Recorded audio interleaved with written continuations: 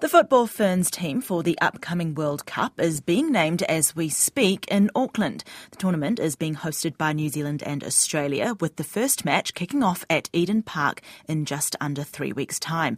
Sports reporter Barry Guy is at the announcement and he joins us now. Kia ora, Barry. The team is being named right now. Who's in so far?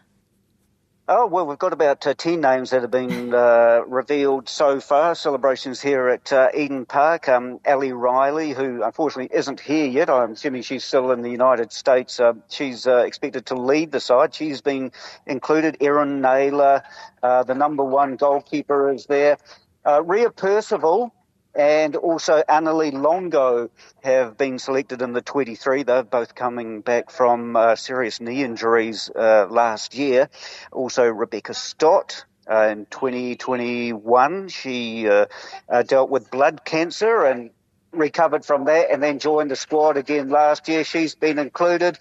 And a number of Michaela Foster, who really has just come on in the last year with the Wellington Phoenix, and then came into the Football Ferns squad in the last few months, and has really, stamped her mark on the game and the team. She's been included also. So we're about 12 through of the 23 so far. Almost halfway.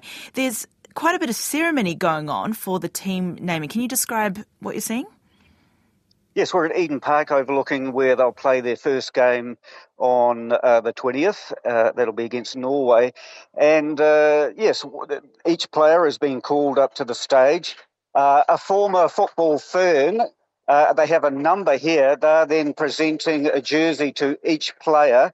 And then also a family member or a friend is then handing over a sort of commemorative badge that is going to the player also. So it's quite an involved process individually rather than just naming a whole squad. Each player is getting a special mention and having family and friends around, and also, as I say, former Football Ferns. So yes, it's quite a celebration here.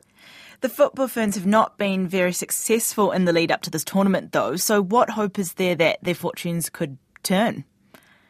Well, the coach Jitka Klimkova has said that the team will be playing for the country, and they will be fighting and fighting and fighting. But as you say, realistically, they're not one of the teams that would probably be expected to get through to the round of 16. They're playing Norway, the Philippines and Switzerland. If they could get a win, perhaps against the Philippines, and a draw somewhere else, they could get through. But really, I would rank them as the third or fourth team in their group. So it's going to be tough. They've struggled to score goals in recent times, and of course that's keys to winning matches, of course, and you can't just rely on draws. So yes, it's going to be a big task for the Football Ferns, but with a sellout crowd at Eden Park here on that first game, they'll certainly have 40,000 people behind them, hopefully. Maybe that'll give them the lift they need to succeed. Thanks, Barry. That's our sports reporter, Barry Guy, at Eden Park.